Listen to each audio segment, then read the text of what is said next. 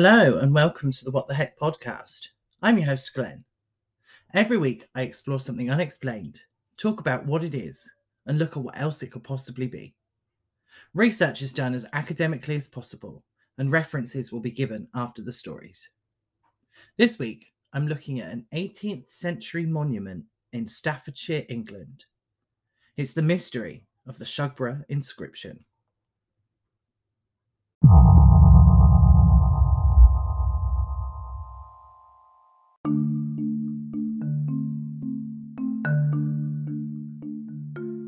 In the mid-1700s, the Shepherd's Monument was commissioned to be sculpted on the grounds of Shugborough Hall, Staffordshire. Thomas Anson had Peter Shoemakers sculpt it, and it was funded by Anson's brother, Admiral George Anson. Admiral Anson was one of Britain's greatest admirals, having sailed around the world and returning home with riches obtained from the capture of a Spanish ship, allowing him to spend whatever money he wanted on the monument. The monument is enclosed in a rustic arch and features a relief of Et in Arcadia Ego, a 1638 painting by Nicolas Poussin. The relief differs from the original though. Notably, there's a third sarcophagus on top of the main tomb, and the words, "I am also in Arcadia," adorn the work. Below the relief, there is an inscription on two lines. The top line is a set of letters, O-U-O-S-V-A-V-V, and below that, on either side, are the letters D and M. For a long while, the inscription wasn't thought about much, but in 1982, Michael Bygent, Richard Lee, and Henry Lincoln wrote a book called The Holy Blood and the Holy Grail. This book was the one that posited that Mary Magdalene and Jesus married and had children. In the book, these children are said to have become the French Merovingian dynasty, and that a secret society called the Priory of Sion still champions their claim to the French throne. Importantly, the book suggests that Poussin was a member of the society and had sculpted the monument with hidden meanings. For the most part, this is believed to be fiction, with even the authors acknowledging the lack of historical evidence in their work. Even though the book has been debunked many times, it caused people to begin insisting that the idea of Jesus' bloodline was a truth rather than a theory. Lots of things sprang up from this idea, most notably the Da Vinci Code. This gave rise to a theory about the inscription on the Shugborough monument saying Magdalene. The problem with the 1982 book is that people actually believed it was true. It causes a problem with history, in that it creates a pseudo-history with unverified sources and no historical method or analysis. The research being done is minimal, and assumptions are being made that sound like they have weight, but actually don't. It's snowballed, and now there are hundreds of sources of media that perpetuate these kinds of claims. Returning to the Holy Blood and the Holy Grail, the combination of incorrect history and conspiracy theorists grabbing it and running with it has created some interesting things. These aren't directly related to the Shugborough inscription, but doing research has opened a can of worms that keeps getting deeper as I go, so bear with me. Now, the conspiracy goes that the Freemasons followed on from the Knights Templar who searched for the Holy Grail, which in turn was a legendary chalice from the King Arthur stories. The Freemasons are said to work for the Catholic Church to find religious artifacts such as the Spear of Truth. They're also believed to hide knowledge of the Church that could cause a stir. There's even a theory perpetuated by the same Dan Brown novels that continue the idea that Jesus had children, that there's a vault under the Vatican filled with loads of proof that dismantles the Catholic Church. That doesn't really make any sense though, because surely the church would destroy that kind of evidence. Either way, the idea is that the Freemasons are searching for the Holy Grail with aid from secret cabals that run the world. We're talking New World Order here.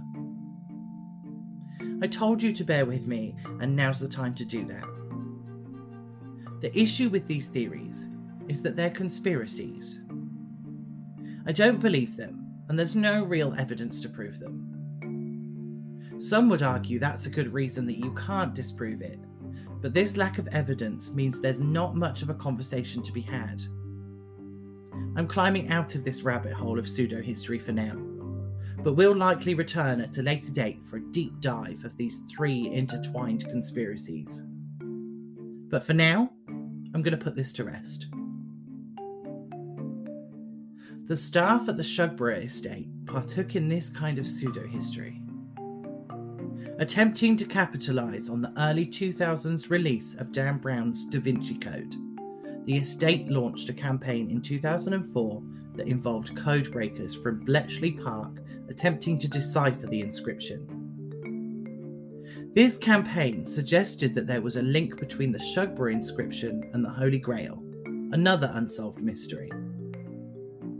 This campaign was put in the newspapers and was uncontested, meaning that the facts weren't even checked. The Guardian posted, "Over the years, there have been a number of theories posited about the meaning contained in the Shepherd's Monument.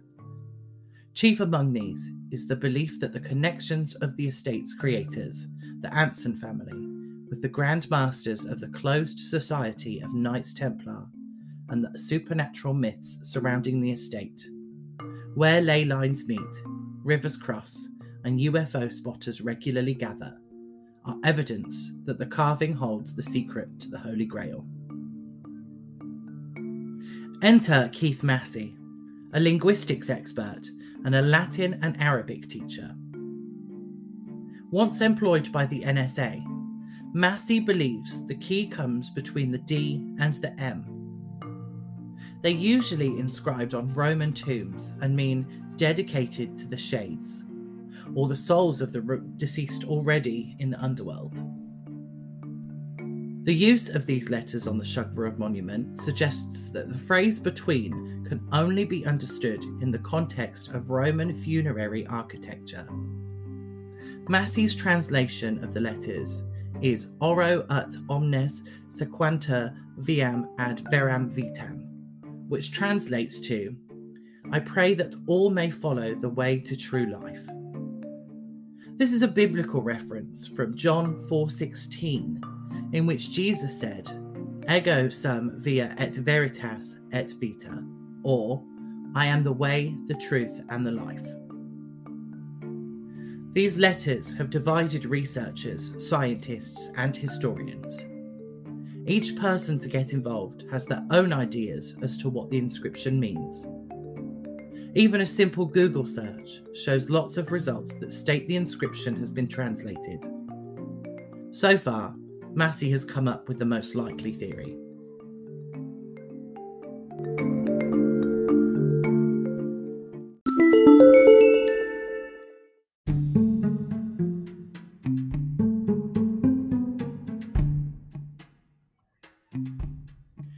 So, aside from Massey's theory, there's a few other options here.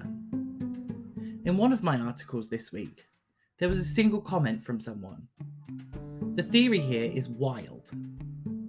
I'll read it verbatim because I don't think I can summarise it without reading the whole thing. The two lower letters, the D and the M, refer to King Dagobert Merovingian. The upper line letters, OUO SVAVV, broadly translate as "Observer, use the object at Shugborough to view or understand," also vice versa. The relief picture is best seen as the reverse of a transparency. This also applies to the Chinese house, which is located on the west side of the group of monuments, when theoretically it should be where the Doric temple stands. That is, until one understands why Thomas Anson placed it where it is. On the monument, the shepherd's thumb of his left hand is immediately after the R in Arcadia. Alphabetically, this is followed by the S. His index finger is planted on the N in the second word in. The word ego is dropped from the end of et in Arcadia ego to leave et in Arcadia. The thumb picks up the S and the finger overwrites the N, thus reading et is Arcadia, or also in Arcadia, also in Arches. The one-time site of the old tomb, known locally as the Tomb of Arches, is situated at the small hamlet of Pontils, just off the D613 road to Arches. When one is at the other side of the painting, the reverse of a transparency, one understands the meaning of the casket atop the Shugborough sarcophagus. All the classical monuments are Templar-based and tell an intriguing story of the Templar treasure. This theory basically states that the relief is reversed and reflects the position of the Doric temple. It also suggests that the Templar treasure or Holy Grail is in Arcadia somewhere. It's quite a stretch, and in order for this theory to work, we have to assume that the theory posited in the 1982 book that started this mystery is correct. However, we've already discussed how the pseudo-history is lacking in any kind of research or historic accuracy. A.J. Morton, an expert, although what of is unclear, dismissed that the inscription was just letters. He suggested that they were made by the house's residents, George Adams and Mary Vernon Venables, but never stated why. It's a red herring kind of theory, basically saying that it means nothing on purpose. Morton also suggested that Thomas Anson was dubious. He is unclear about whether Anson or Shoemakers inscribed the letters as well, which isn't really helpful. Some believe the inscription to be a Templar monument. Others believe it to be an epitaph for George Anson's deceased wife.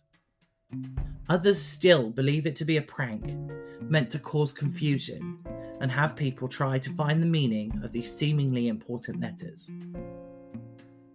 Either way, it's not clear what the letters mean, although Massey's suggestion of a Bible verse is the most likely in my opinion.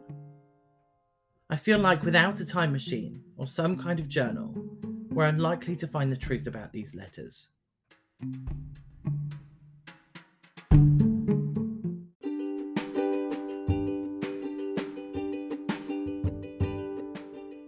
The story from today came from a Medium.com article called The Truth About the Shugborough Inscription and a Mysterious Writings article called The Mysterious Unsolved Code of the Shepherd's Monument at Shugborough Hall. The theories from today came from the Mysterious Writings article, the Medium.com article, and a Vintage News article called The 200-Year-Old Code of the Shugborough Inscription May Have Been Cracked. References for the episodes and links to studies will be posted on social media for you to have a look at. Speaking of social media, you can currently find me on Facebook at What the Heck Mystery Podcast, Instagram at WT Heck Podcast, and you can also support me on Patreon at patreon.com/What the Heck Podcast. Just £3 a month will get you access to the unedited versions of the episodes, so you can hear all the mess-ups I make while recording. I would have made it lower, but the tiers begin at £3, so that was the lowest I could go. More tiers will be added as we go, and as I find more things to share with you outside of the episodes. If you want to pledge more than £3 a month, you're more than welcome to, and I'll have to find something extra special for anyone who does. I've also set up an email address, whattheheckpod3@gmail.com. I'd like you to send in your stories of the unexplained so I can read them out in secondary episodes. but if you have any issues with my phrasing or think some of the things that I've said are insensitive, please don't be afraid to let me know, and I'll address them in episodes as I record them. The next episode is out on the 29th of December and is the Christmas episode. I use that term loosely. I'll see you then for a Christmas episode.